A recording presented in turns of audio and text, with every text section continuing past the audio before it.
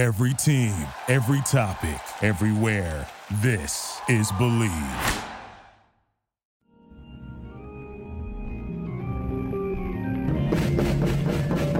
Welcome back to another episode of the Comedy Bureau Field Report. The Comedy Bureau Field Report is a member of the Believe podcast family. That's why on your favorite podcast platform it reads Believe in the Comedy Bureau Field Report, and not the Comedy Bureau Field Report, which is the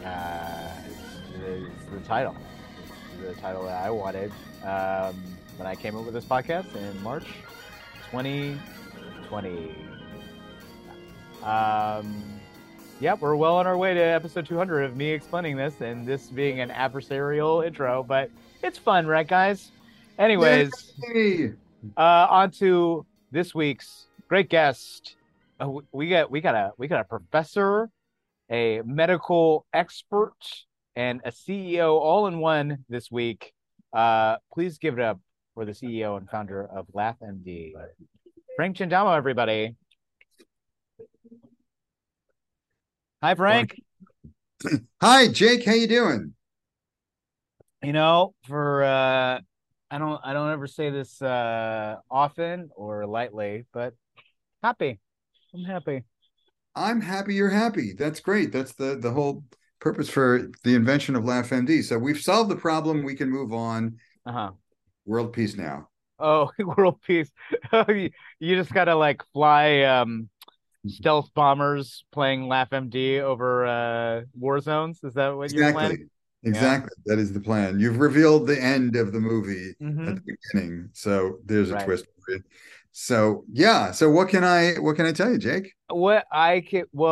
I would like you to tell the listeners who haven't had the privilege of having some meals with you and hanging out, your journey in comedy and what LaughMD is. All right. So my journey in comedy started when I was a kid, and I had more comedy records than music records because I found that growing up in the very tough neighborhood of Howard Beach, Queens, that I would not get my ass kicked as much if I could make the bullies laugh. And what records were you listening to in these days? Well, keep in mind, these were substantial bullies, like literally John Gotti Jr. was my age and was the neighborhood bully. Wow. So they wouldn't just beat you up. You would get found in the trunk of a Buick. Sure. And a Cadillac. Yeah. Oh, boy.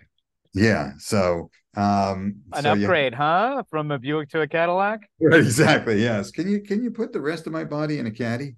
Yeah.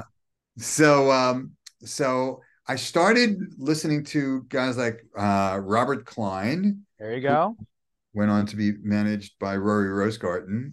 I was certainly a big fan of Franklin Ajaye and Bill Cosby, but my number one favorite was, of course, George Carlin.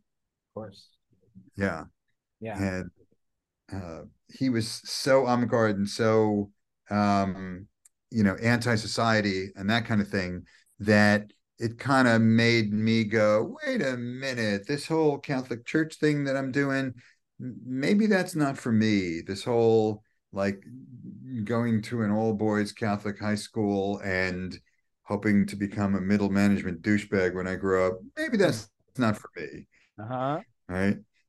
I started to grow my hair longer, and by the 70s, I was writing comedy bits for the Queens College newspaper, and then I transferred to NYU and started writing comedy there, and then making comedy films. And next thing you know, I was working at SNL. Okay, you can't just say next thing you know. How did you get in at SNL? And it's sort of galvanizing, like, arguably you could say it's most exciting time. You know, that's when I felt like SNL was probably at its most dangerous. Is that fair to say? Well, you are literally correct about that. No, I was, my dad was a guy who drove a truck to clean out the sewers. And so we were not an affluent family, let's say. And, but good people from good stock and good hearts. Sure. So when I went to interview, hang on. I'm sorry, I keep sparking at you. So when I went to interview, Mhm. the associate producer of the show said, "Look, I've got Al Roker's son that wants to do this job, and I've got the president of NBC's daughter that wants to do this job. You're in a far third place, son." And I said, "Okay, thanks." And he said, "I just took the interview because you're underprivileged or something." And I went, "Yeah, oh, thanks." Uh-huh. But wait a minute. Now that I think of it, if I hire you, then I can say I got the underprivileged kid, and then I don't have to worry. Because if I take Al Roker's son, the president of NBC's daughter is going to be pissed. And if I pick her, then Al Roker, he's our weatherman, and he's going to be pissed. And so I'll just pick you. You solve a problem for me. Wow. Thanks, poor kid. Wow. And you were like 40 years away from the term Nepo baby. Yes, exactly. I was the anti-Nepo. Yeah, yeah, Yeah. yeah. What did he even ask a question in the interview where he's like, nah, you're the choice that will get me the least flack. All right, you That's got pretty it. much it. Yeah. I was shuffling papers like, here are the sketches I wrote. And look, I brought Right. a 16 millimeter copy of my NYU film. And, it's like, put that away. Right. Right. Did you think we would have a 16 millimeter projector here? I don't know. You're SNL, maybe. Yeah. That's amazing to hear considering like the hoops that people go through to get on the show these days. And there's all this lore about like how Lorne goes about the audition process and like, oh, if he sets down his amp still light during your audition, that's a good thing or it's a bad thing. I actually don't even know. But Mm. yeah, you have to perform for like Lorne and three other people and to essentially no laughs in your 3 minutes that you have, whether it's stand up for characters or whatever the hell you're doing. I will tell you, I was on the other side of that audition board because once I got in there, because I was 19, Right. they pretended to value youth there. Okay. Um, I remember one time we had to audition a new singer that nobody had heard of, and they said, "Okay, well, the audition board needs 3 people, and so come on down to the studio. We're going to listen to Prince." And I said, "Prince who?" And they said, "Just just Prince." And I said, "Well, is he the prince of something?" And Right. they said, "No, it's just his. It says here his name is Prince." And I went, "Well, like not like Prince Harry or Prince Charles or something like that." And then, "No, no, it just says his name is Prince." And I went, "Oh, okay." And the other person on the audition board went, "Maybe it's like Cher." Mm-hmm. We went, "Oh yeah, maybe it's like Cher." Okay, great. All right. Mm-hmm. So we go down there, and I'm so nervous that like, okay, this is Neil, this is Liz, this is Frank, and I go, "Hello, Mr. Prince," and he just like looks through me with what laser beam eyes. what was his outfit as he was staring daggers into you? It was fluid and flouncy and colorful. Okay, a lot of frills, a lot of Yes, all right. Very cool. exactly. And Yeah. so Yeah, he I'm didn't. just like painting a picture of who's Prince, who you didn't know, is just like, excuse me. He looked like the prince from like the cat and the from like the cat and the fiddle or something. Yeah. So we just kind of sit there. He doesn't say anything that's like hello or thank you or anything like that. He just goes, uh, okay, and he starts playing, and he just slays it. He just kills it. Right. It's just amazing. And then we all just sat there flabbergasted. And then he does another song, and we are just like flabbergasted. And I called a friend to go, like, look, I know nothing about music. How do I know if this guy's any good or not? And he said, yeah, you'll know. If your foot is tapping, you'll know. And I was like, Right. it's my foot tapping. Are you kidding me? I was like dancing in my seat, Right, right, right. going crazy and Right, all that right, sort of right. thing.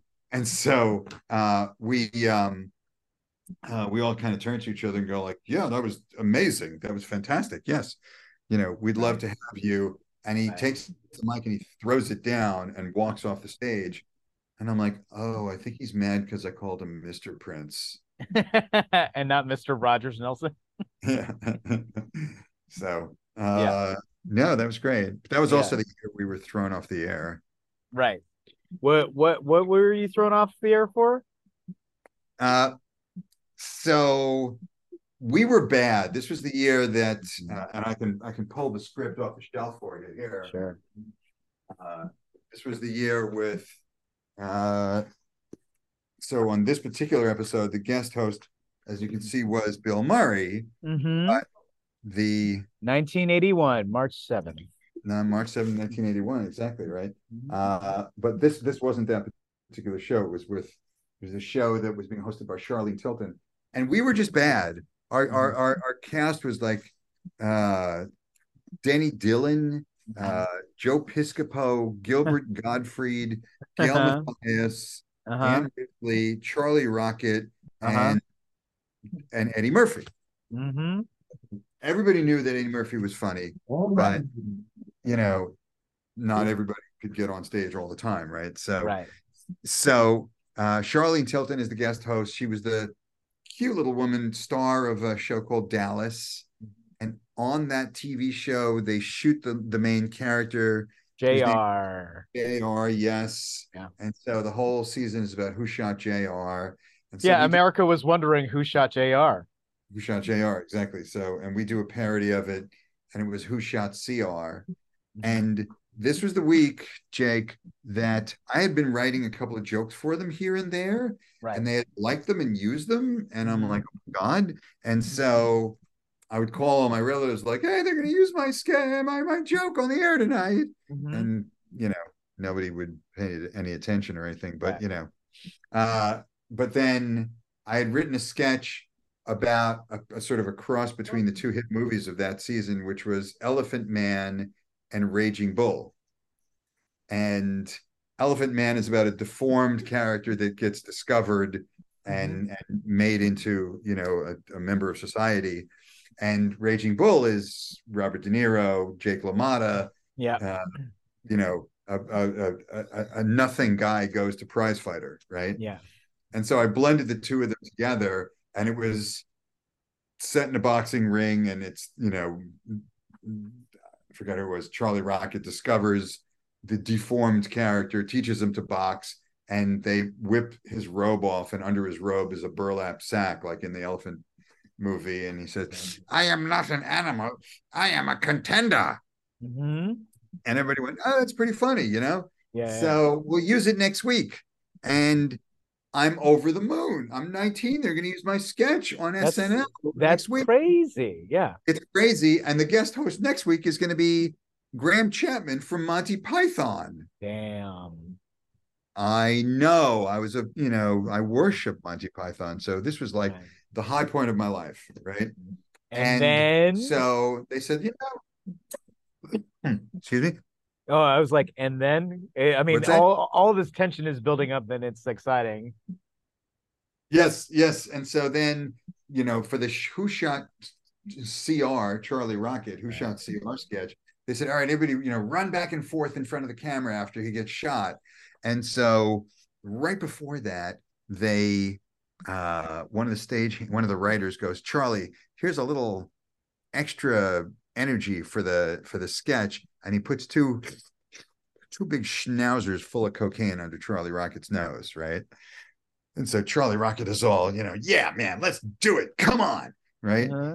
And so he goes out and he gets shot, and there's pandemonium, and it all goes by so quickly that after the commercial or during the commercials that occurred, the show's about to end now, and it's the bit where everybody's on stage and they say, thank you, good night, I had a great time, blah, blah, blah, right? And a little saxophone music and bum, right? Well, I am now at this point allowed to go into the control room where there are 3 panels of desks. And the first one is the furthest away, and that's where, like visitors can sit, and I wasn't ever even allowed to stand there, right? The second one was where the NBC executives would sit, and the front one was where the director and the technical director sat in front of the big 16 cathode ray television tubes that showed all the different cameras. So Davey Wilson, the director, leans over to the microphone, and because everybody had stood up from the desk and gone outside into the anteroom and try to figure out, like, okay, well, the show's about to end. Let's all go out and get drunk and hang out, right? Which is what we did every week. We'd just kind of spontaneously pick a place. And this week we were all going to Elaine's, and so they're all outside, including the censor, whose job it is to just hit a big red mushroom button. There's just one thing on his desk. It's just a big button about 4 inches diameter.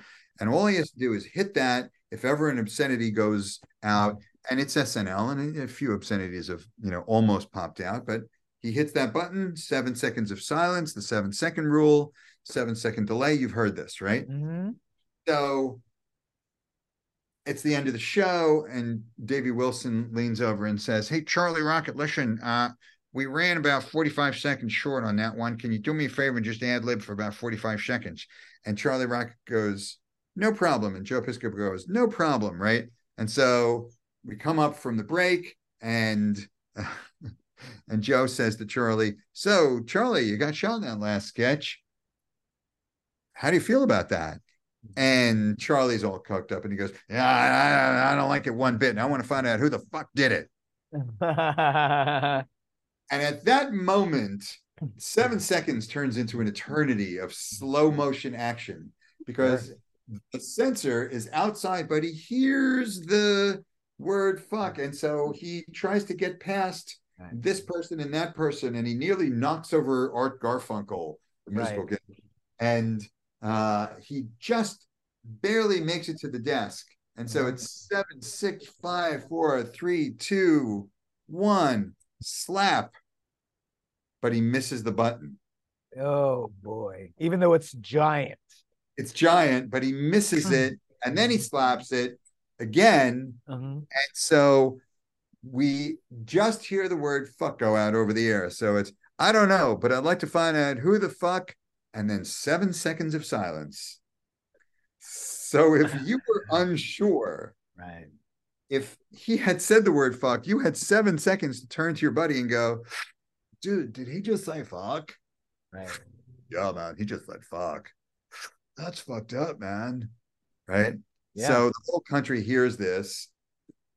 Minutes later, the president of NBC is shaken awake in his bed, and we're all just filing into our 17th floor studios and told, "Sit down, shut up, the president is on his way." And we were like, we're fucking done for. They're just going to cancel the show, because it was bad that year, right? Yeah. And Joe Piscopo, who is the go-to sort of made fun of reference of SNL cast members. I know. And when he's your lead guy, you're in trouble, right? Yeah. So unfortunately, the president shows up in a trench coat and pajamas. And what a look. And goes into Audrey Pert Dickman's office and starts screaming at her and the producer and Gene Domanian. And, they're just, it's like a yell fest in there. What time is it? 2 a.m? It's 2 a.m. Yeah. They stop yelling at about 2:45. They come out, and we're all like, "So what happened? Are we canceled?" And she said, "We're on a 3-week hiatus." We went, "Oh, fantastic, great. Okay, 3 weeks, we can retool. We'll do it, And then in week 3, the writer's strike hit.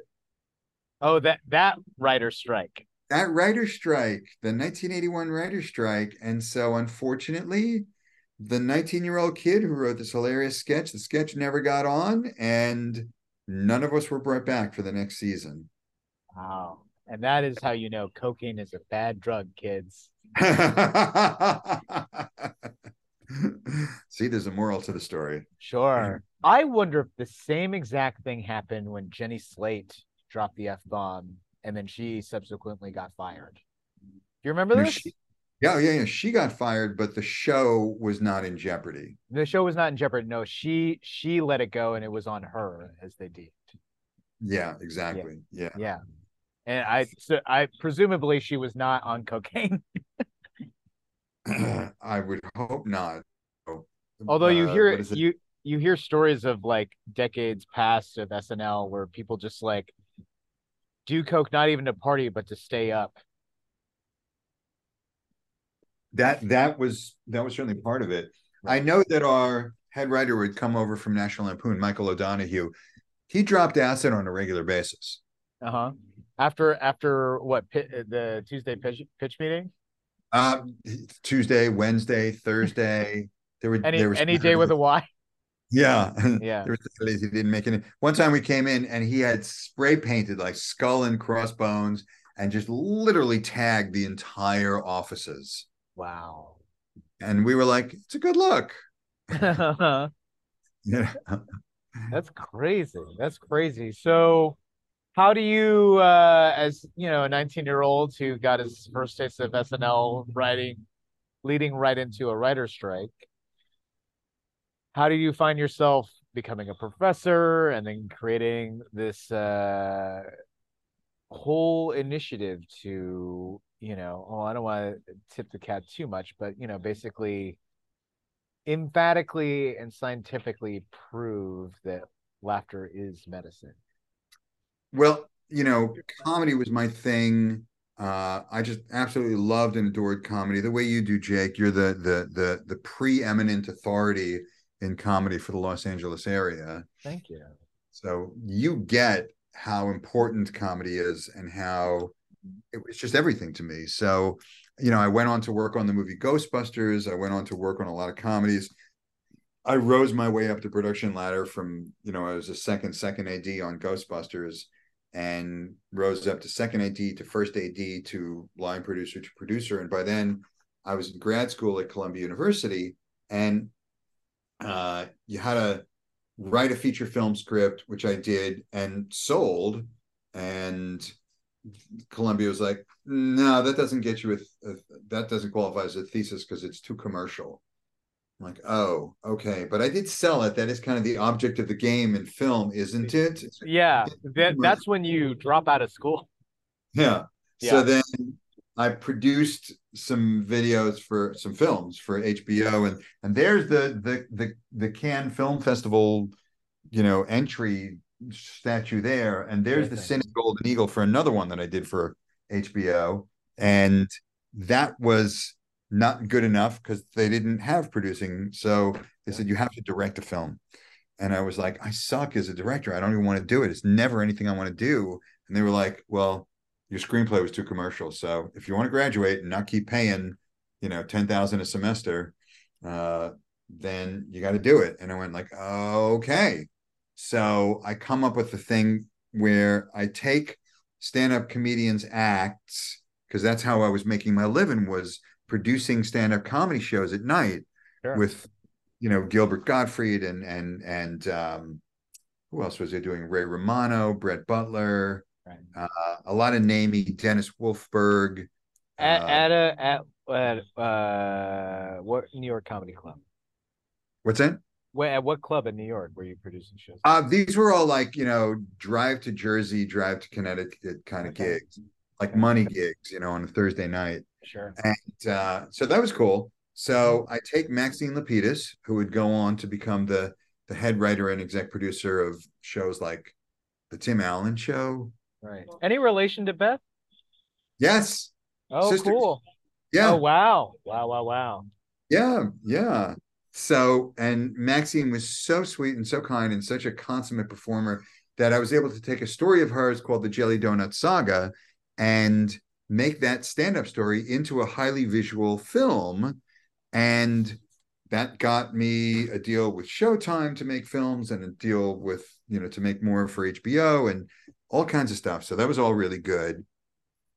And I wound up being, a writer or producer, or more likely a writer-director of films for HBO, Showtime, A&E, MTV, PBS, CBS, Playboy. I had a series on Comedy Central with Patton Oswalt, and it was cool.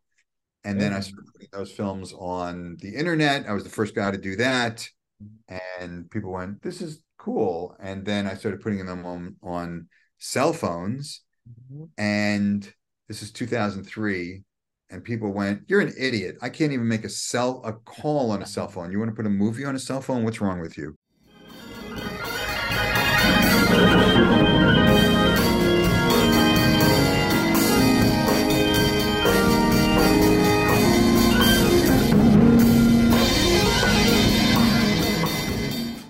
can't believe that it's flip phones. Oh, it was. I mean, here's the cover of Forbes, right there on the wall. Right. You can actually see there's a Mickey Mouse hand holding a flip phone, and That's it's crazy. television they called it. Oh, wow. And it kept me celibate for sure. Uh-huh. So, but no, eventually, I mean, it became a thing, and now, of course, your 3-year-old niece can put a movie on a cell phone with digital effects, right? Yeah. Yeah. So, but then I got asked to teach about this, and I became a professor at USC and UCLA and all that about this whole new media thing. And all the while, I'm thinking to myself, because I lost my dad at a hospital, and it was around the time that SNL was on, and they even sent like the biggest bouquet of flowers, bigger than even the Gotti family did. And and I was like, it's too bad because dad was in the hospital a long time. I wish we could have um played SNL in the hospital for him instead of these, the evening news. And then my stepdad died in the hospital. And then when my youngest brother died in the hospital, I was like, there has to be something because he was in there 60 days. And so my mom and I basically split the shift for 60 days of sitting by his bedside. And so we saw 60 days worth of hospital TV, and it sucked. Sure. And so I convinced Kaiser Permanente to please let us put all these little mobile films I had been making onto their TV sets. And they did, and they liked it, and everybody was happy with it.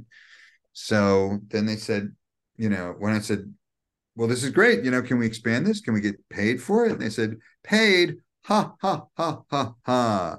This is a nice to have. You're like a candy striper. There's no data behind it. And I went, oh, okay. And so that's when we came up with the app, which is called LaughMD. And what year is this that this happened? Well, in 2009 through like 13 was when we were on the hospital TVs there in Cedar Sinai. Right. And then, Also, I think it's interesting to know hospitals are notorious for having terrible reception. it's not so bad anymore. Oh, it is? Well, I certainly didn't have any reception when I went to the ER in 2020. Oh, really? Yeah, I had to use I was told that well, I couldn't I had like no cell service on my phone, and they were like, yeah, that's the thing down here. You have to call using this landline that will Oh, give you. Yeah. Unfortunately, I do memorize phone numbers of people that I are very close to me. oh man. Yeah, Oh, I'm a real rebel of my generation, just knowing phone numbers and stuff. well, that's one of the 3,000 reasons you're a rebel. Yes. So okay. Well, I only mentioned that because you know, the idea of access to watching some comedy to get some levity in a hospital may not be always accessible, correct? Well, the app does seem to perform pretty well under the conditions that we've done it. And we've done 4 studies Mhm. in 4 different settings. At the Institute for Genetic Medicine at USC, for example, we tested it with healthcare providers, Mhm. and we found that they were 91% less stressed after an hour of comedy. Right. At Based Chapman, off of what metrics, Frank? what's it? Based off of what metrics? Well, how are you gauging them being less stressed? It's self-reported. So they would come in and they would say, I was, my stress level was a 4 or a 5 when I came in here, and now it's like a 2 or a 1 when I'm Right. leaving because I just laughed my ass off for an hour. Right. Awesome. So, yeah. Um, so that was that. Then we did it at Chapman University with the marriage and family therapy folks there. 30 healthcare providers over 30 days were 13% less stressed in only 3 minutes. Wow. One funny video. Now, Right. how are you curating these videos specifically with wellness in mind? We are really lucky that we have a team of curators, Zoe Whitaker, Rocco Polanco, and Now, Miles Standish all came from the Emerson University Comedy Program, Right. where I also taught uh, Mm-hmm. for a year. And they're all wonderful, the Emerson students. And then we have a content manager named Neha Reddy, who is an MBA at UCLA. And Neha comes to us through, like, she was in content management at Netflix and Hulu. Oh, So cool. yeah, so she knows what she's doing, and she's Right. just absolutely wonderful. Right. So that's our curators. They're human being curators who know what's funny and also know not to put a movie about getting drunk onto the version of the app that's going to go out to folks in drug and alcohol recovery, for example. Right. Right? Don't put stuff with cursing on it, for the general public. Mm-hmm. Don't put stuff about violence or nudity or sexism or hate speech or and also it has to be positively based humor. Mm-hmm. Okay? It doesn't work with negatively based humor. Now, how do you make that distinction? Because I feel like there's a blurry area. You're right. There's a, yeah. You're right. It's a judgment call. Mm-hmm. It's a judgment call, but when you've done hundreds of videos, you kind of go, oh, all right, well, Bluey is positively oriented and Louis C.K. not so much. Mm-hmm. Mm-hmm. Right. Sure. Yeah, maybe some of his absurdist stuff is a little more positively oriented, but not a lot of him talking about his personal life. His personal life, his private parts, things like that. No, that's not going to get on. As much as I might like it and you might laugh at it and all that, it's not going to get on. So news related comedy, Mhm. that's not going to get on, Right. right? Because that's Because what do you define that as triggering? it can be, especially when you're satirizing the fact that we're all heading to hell in a handbasket, right? Sure, sure, sure. So why be reminded of that when you can have the Marx Brothers doing a night at the opera, or you can have Jerry Seinfeld, or you Right. can have, some SNL sketches and things like that.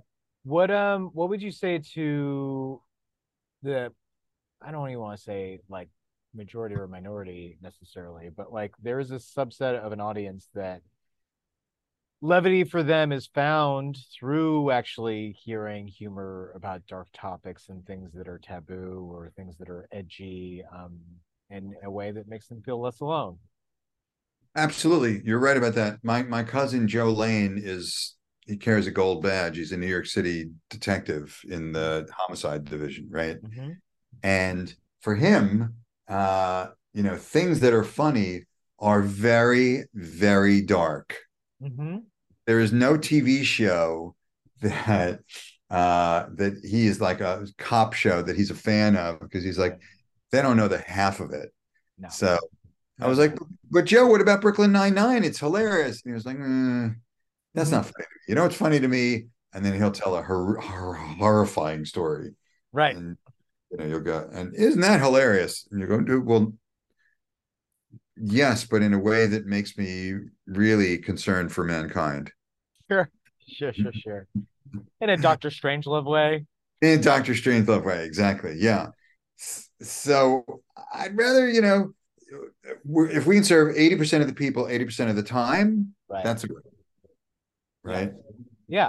So this is LaughMD. It's an app specifically designed for people who are in inpatients. Is that the term? They're not outpatients. It's so we're experimenting with anybody we can Okay. because even though there's 400 studies from Iran to Korea to Canada, all over the world, US, of course, the majority of them, all of these studies have shown different ameliorative effects of laughter. It slows your heart rate, it lowers your blood pressure.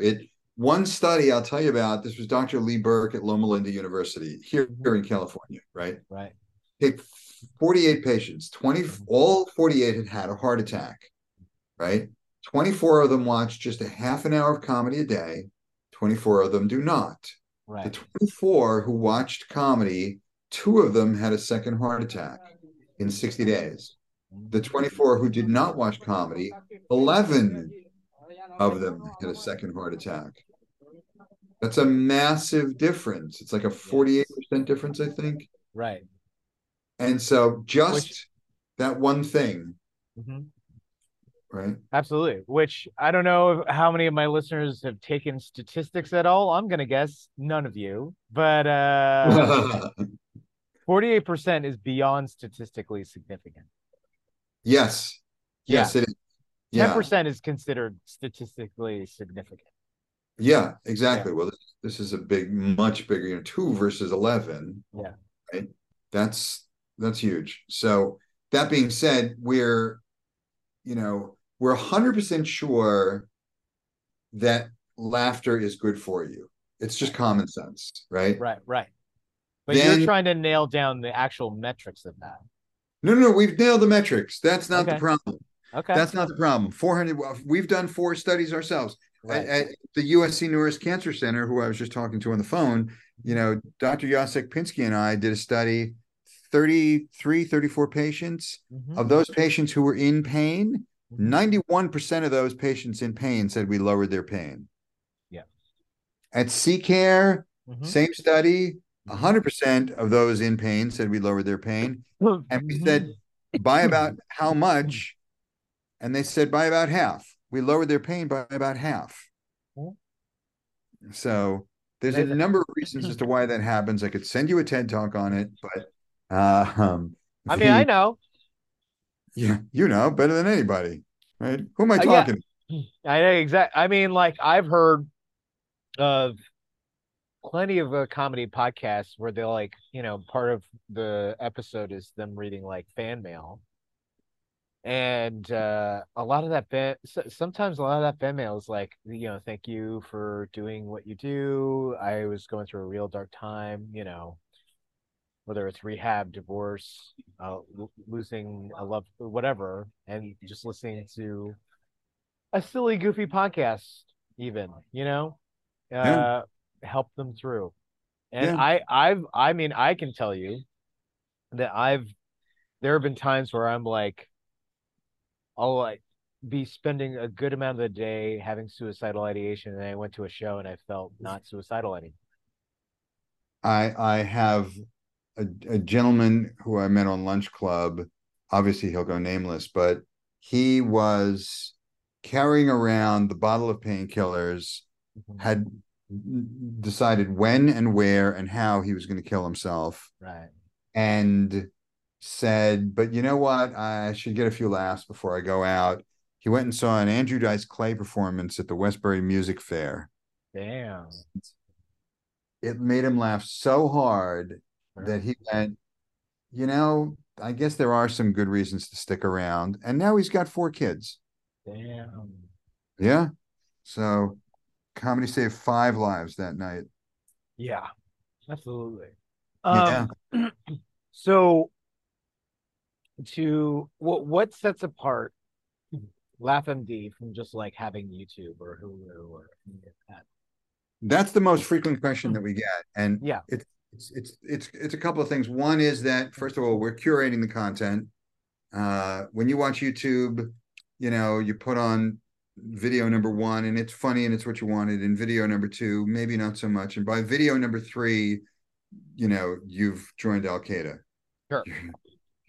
You're like watching something that's depressing or about the news or climate change or it just doesn't do the trick. So we have to literally curate what goes into the machine there, right? That's the first thing. The second thing is that we gather data, and YouTube does not gather data. Or they do, but they don't share it. Well, yeah, but not this kind of data, not like how are you feeling data. Right. Right. Okay. Yeah. And then the other thing is that, we're able to create each app as an implementation for that particular facility. So USC has very different questions than right now we're doing a study at A.T. Still University in Phoenix, thanks to Dr. Joseph and Dr. Joshua Cohen. And there, the pain questionnaire is 30 questions long. Wow. Okay. Yeah. So, but Versus the USC one, what, being like 10 or something? 7. Yeah, Seven. 7 questions. Yeah. So we can, curate it for the facility. And if your next question is, how do I get this? The answer is you can't yet. Yeah. You can go to the website, laughmd.com, laughmd.com, and see a little 2-minute video about it. Uh-huh. But at this time, it's not for the public. It's only for healthcare facilities. It's a B2B. Right. Well, to be fair, Yes. you could get cancer and go to the USC general cancer You're ward, right. and yeah, and that is a way to get LaugMD. Yes. Good. So there's a plus. Uh-huh. So there's a plus. Yeah, exactly. Uh-huh. Yeah. I don't want to encourage that, though. Right. Please don't get cancer just for us. Uh-huh. Yeah, let that be the big takeaway. Yeah. I mean, nice of you, of course. Thank you. But Mhm. don't do it just for us. Yeah. Uh-huh. You have so much to live for. Right. Yeah. So where else is this being I guess beta tested? We're really trying to get it back into UCLA. We were given a green light at UCLA, and then just as we were about to take off, some bureaucrat there said, "Well, wait a minute, hold on," and they kind of rethunk it, uh, Yeah, rethought it. that rethought. I mean, they all work. Yeah, Yeah. and so we were told, well, you have to do this, this, and this, and so we did, and we're going back there. And if anybody knows Keith Cox, we love Keith Cox. We just want to get through to him and say, Keith Cox, please hit the green light again, Sure. please. We've done so much work on this. Right. We are actually up for a National Science Foundation grant and a National Institute of Health grant. Right. We've already heard back from the NSF already. They've given us feedback on it, so it wasn't a no. And those are like federal grants. Yes. Wow. Yeah. And they're substantial. Yeah. They're I mean, there's not messing around if you get federal money for this. Yeah, that would be great. That'd be great. So if one of your listeners works for, the National Science Foundation, please Right. show us some mercy. Yeah. Right. Just trying to make people laugh and feel better. Sure. No, I get Yeah. that. I get that. So, I mean, grant money aside, do you have like a grand vision for LaugMD in the, 5, 10, 20 years, whatever? We do. Thank you very much. Thing number one would be, 5 years from now, you'll go to your doctor and he or she will say, listen, you need to eat right, get some sleep, get some exercise, and get some laughs. And hopefully they'll say, get some laughs here, use the LaughMD app. But even if they just say, get some laughs, we'll have done what we set out to do. Right. Right? We'll just be broke. I mean, it might be more amenable than because laughing is easier than trying to motivate people to even just go outside and move around for half an hour 4 times a week or whatever it is Right. that doctors recommend these days. Yeah, exactly. Yeah. It seems like you got to pull teeth because that would actually get people outside. You're right about that. Yes, my dogs are waiting patiently for me to walk them. Look, he just looked over, and we're like, "Yes, we are. Get on with it." Yeah. Little Callie is waiting for me to walk him outside for it's too dark. So, yeah, I mean, look, that's the grand vision, and so many people in comedy have been part of this journey. When I started doing the films for mobile phones, for example, the very first comedy video ever made for mobile phones was with Rick Overton. Wow. Yeah. What was it? It was Rick Overton doing a series of little 15-second videos because that's all you could play. And you had to just stand perfectly still. And then we would put like a non-moving background behind him. And it was called Some Guy in a Tie. Uh-huh. And he would just say, smoking is good for you again. So are fatty foods and cancer. All because it's told to you by some guy in a tie. Uh, sounds like maybe it could go off on TikTok. I mean, that's the same sort of aesthetic as TikTok. It probably could. It probably could. And given that it's like square and Yep. retro, And you have you to be know, still and it's a non-moving background. I should find those videos. Yeah, exactly. Yeah. So, God bless Rick Overton Right. for doing that. But so many comedic friends have been part of this. So, and they will continue to be. I mean, the great Jeff Ross, Mm-hmm. creator of all those roasts and things. Jeff Ross was on Bill Maher one time, and Bill Maher said, comedy's important too. And Jeff was like, important. This shit is medicine. Mm-hmm. It is. Yeah. It is. I hope I made some of your viewers feel better and the rest are at least not nauseous. Oh, they're not nauseous. No, no, no. Also, they're listeners because it's an audio podcast. And That's good. unless they like watching waveforms. I mean, I guess some people are into that, you know? I Yeah. think with enough THC, that could be a groovy thing to look at. You know what? Pardon me while I go test that theory. Cool. Yeah. In the meantime, do you want to do some comedy news? Sure. All right.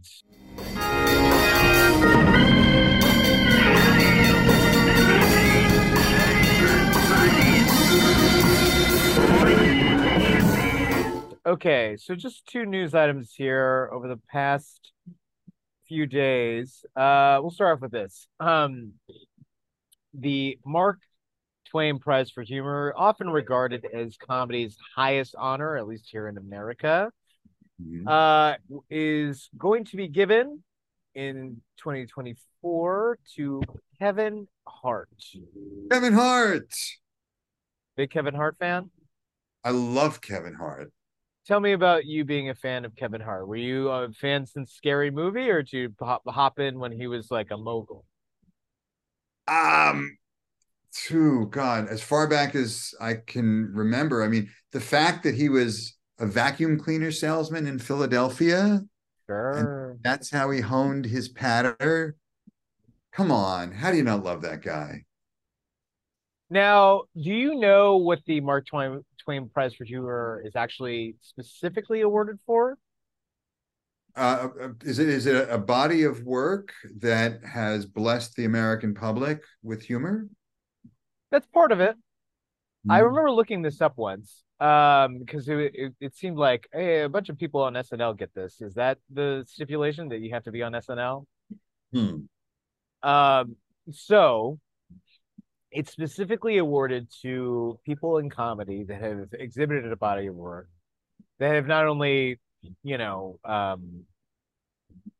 brought a bunch of joy and made people laugh, but has also changed the dialogue that we have as Americans when it comes to Oh, mainstream culture, great. a la Mark Twain.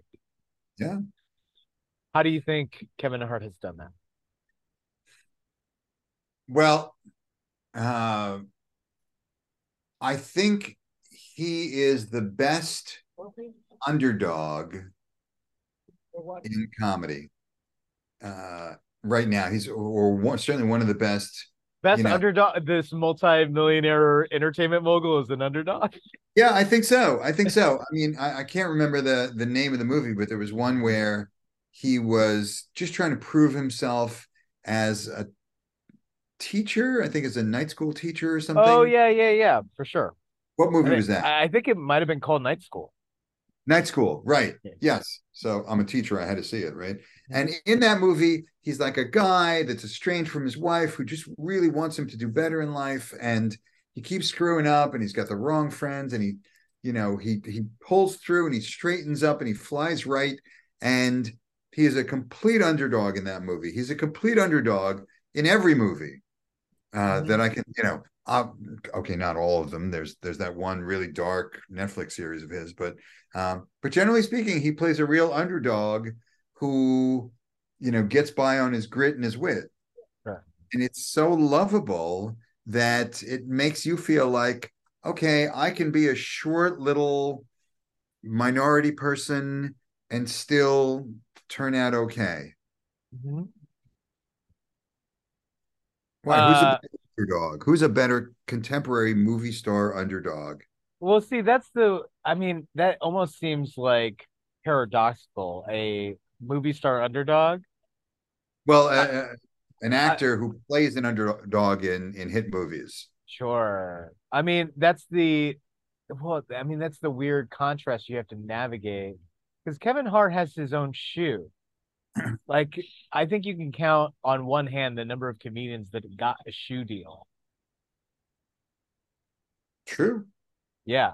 Yeah, I didn't know he had his own shoe. He had his own shoe from Nike because he's a gym rat. Oh, okay, all right. At first, I Yeah. thought he have two shoes at least. He's probably got a I whole. know, I know.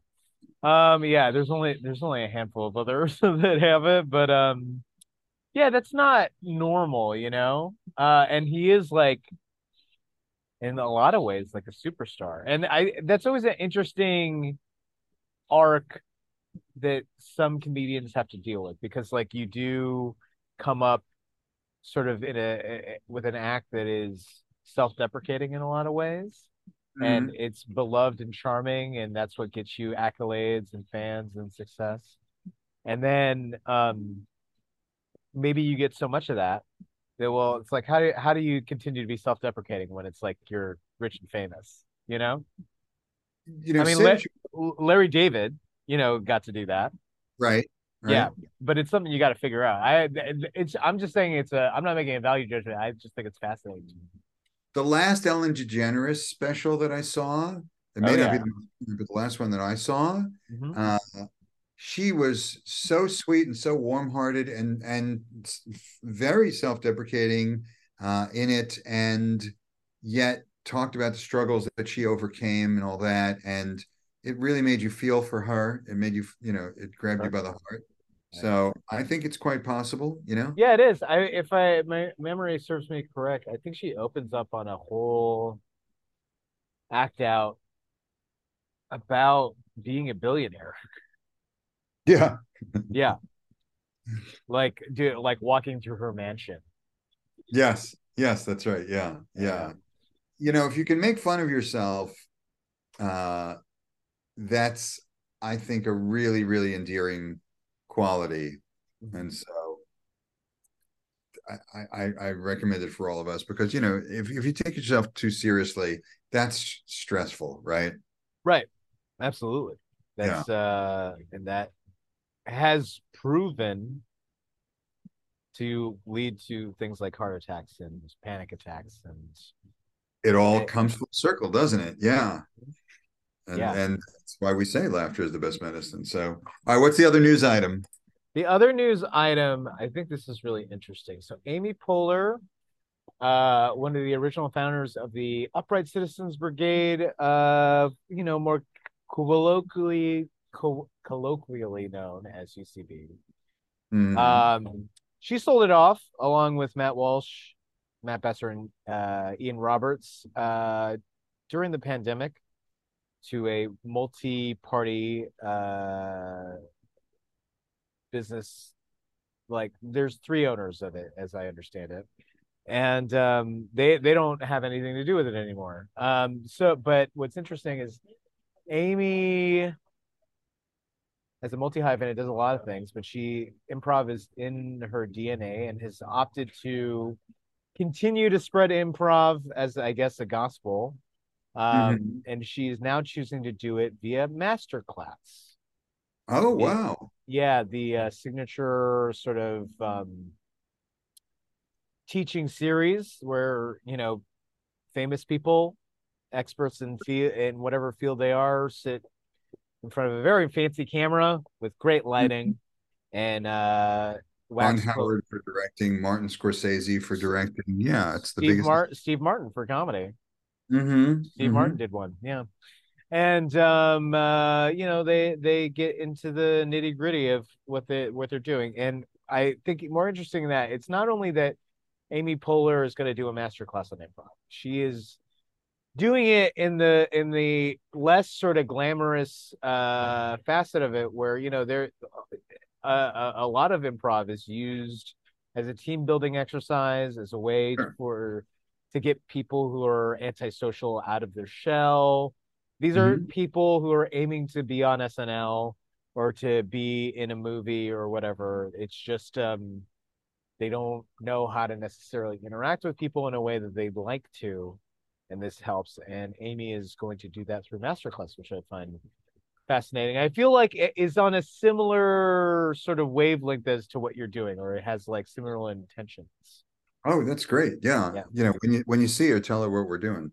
All right. Yeah, because I know Amy Poehler. Yeah, exactly. Well, you must. You're the Comedy Bureau.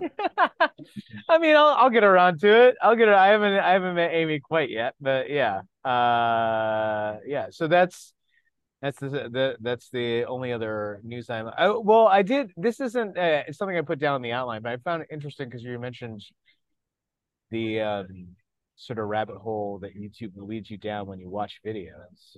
I was watching a stand-up clip off of Don't Tell Comedy, which is a popular pop-up comedy show brand Hmm. who's started to tape some of their shows and put it online. It looks really good. Hmm. Somebody was joking about in their set flat earthers, Huh. and below the video, integrated into the video page, was the Wikipedia page about flat Earth and how it is scientifically disproven. Uh-huh.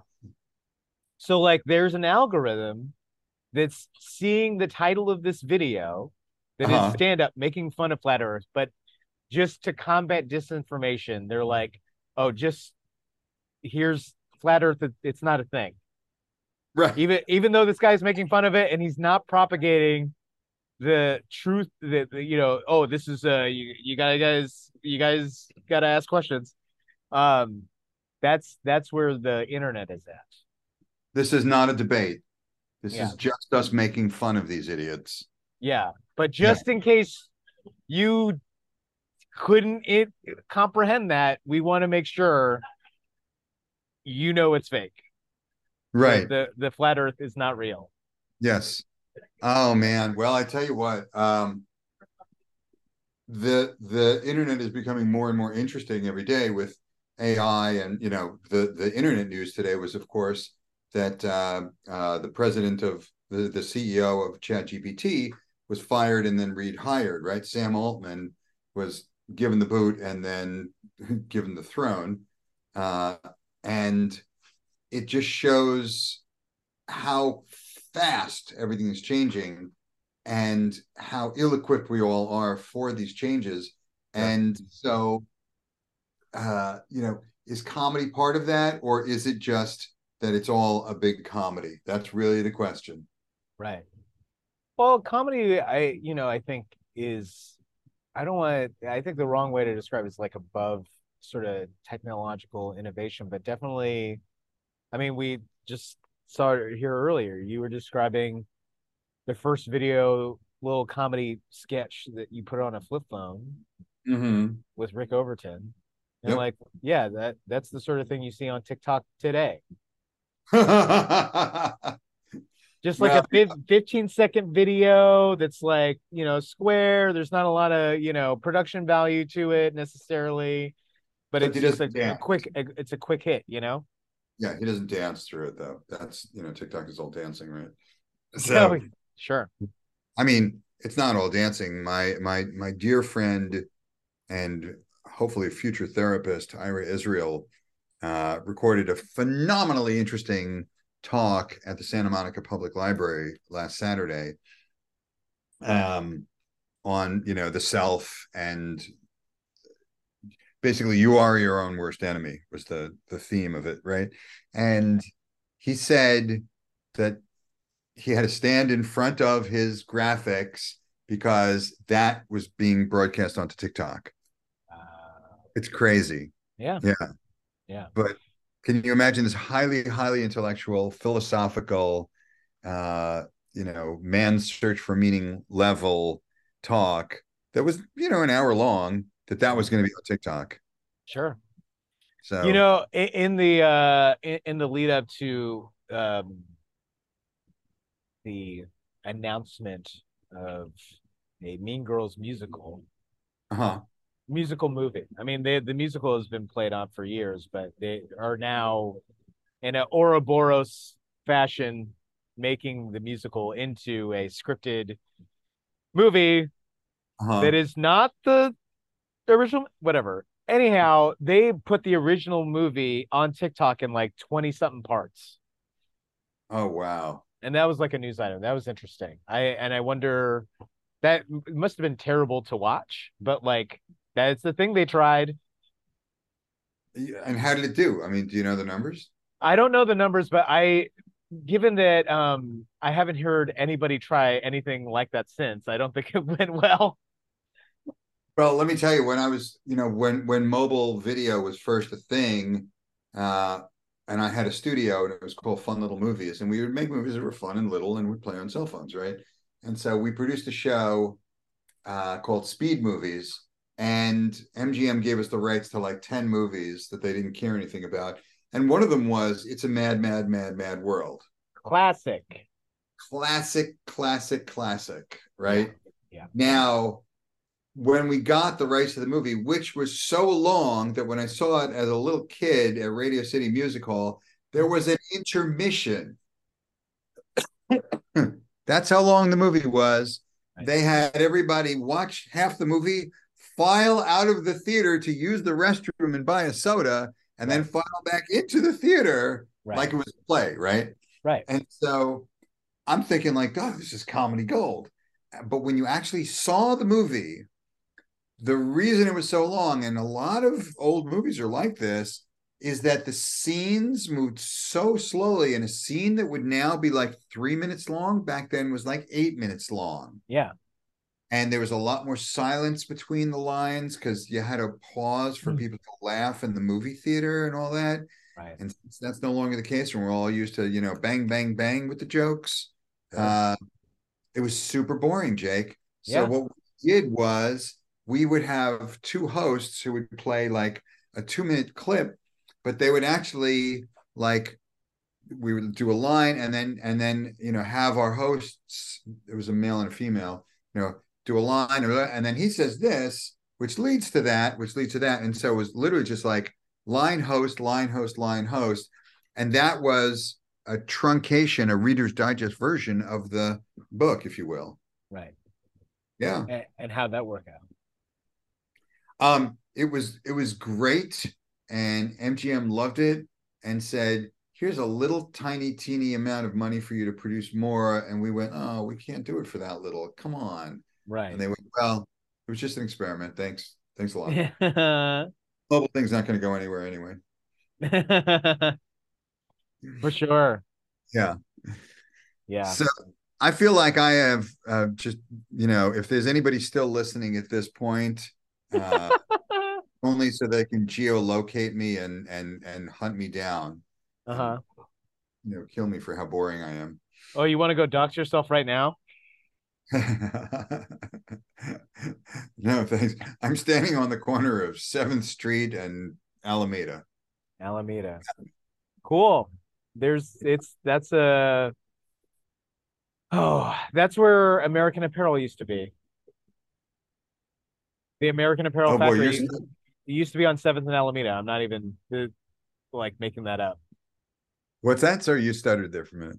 I'm not even making that up. The original American Apparel Factory used to be on 7th and Alameda. Okay. All right. Well, that's where I'm standing. So anybody want to find me, come at me.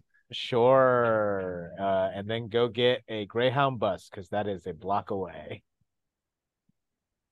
All right. Yeah. Which is how we'll be escaping. Yeah. Jake, All right. Thank you for sitting down and chatting and wanting to spread laughter in the world. oh man, this is totally my honor. Thank you so much. Yeah. I cannot wait to see you again because it means we're in a funny place. Yes. Where can people find more info about you and LaughMD should they choose to want to go look it up? Go to laughmd.com. There's a 2-minute video on the website that talks about what we do. And there's a contact page there, info@laughmd. And we have a phenomenal team of people: Viona Huang, Michael Citrin, Marie Ryan, Victor Tatro, Rhythm Gerdahar, Aristotle Zhang. It's just, it's so many people who are chipping in their time and their love to get this done, who really believe in it. Mm-hmm. Amazing. It's the day before Thanksgiving, and boy, am I grateful to them. Absolutely. I'm Jake Berger. I created the Comedy Bureau. You can find the Comedy Bureau at thecomedybureau.com, at the Comedy Bureau on Instagram. You can find me on Instagram at Not the Supermarket. And there were so many great causes to support this time, so I asked them to support those. But if you have money and generosity left over, please support the Comedy Bureau to keep it running. And do you have anything to say as we sign off here, Frank? Please support the Comedy Bureau. Oh, thank you. Thank you. Live comedy is happening, and as the great Brody Stevens would say, enjoy it.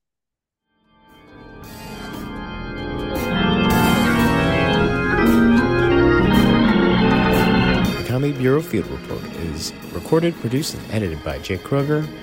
Music by Brian Granillo. Artwork by Andrew Delman and KT. And part of the Believe podcast family.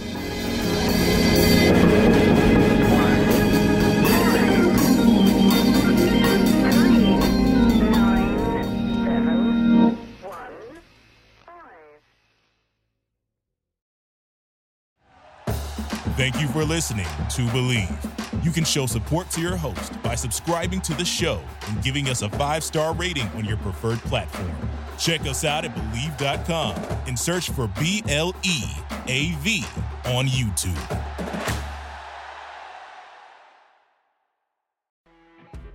You know when you're listening to a true crime story that has an unbelievable plot twist that makes you stop in your tracks? That's what our podcast, People Are the Worst, brings you with each episode. I'm Rachel.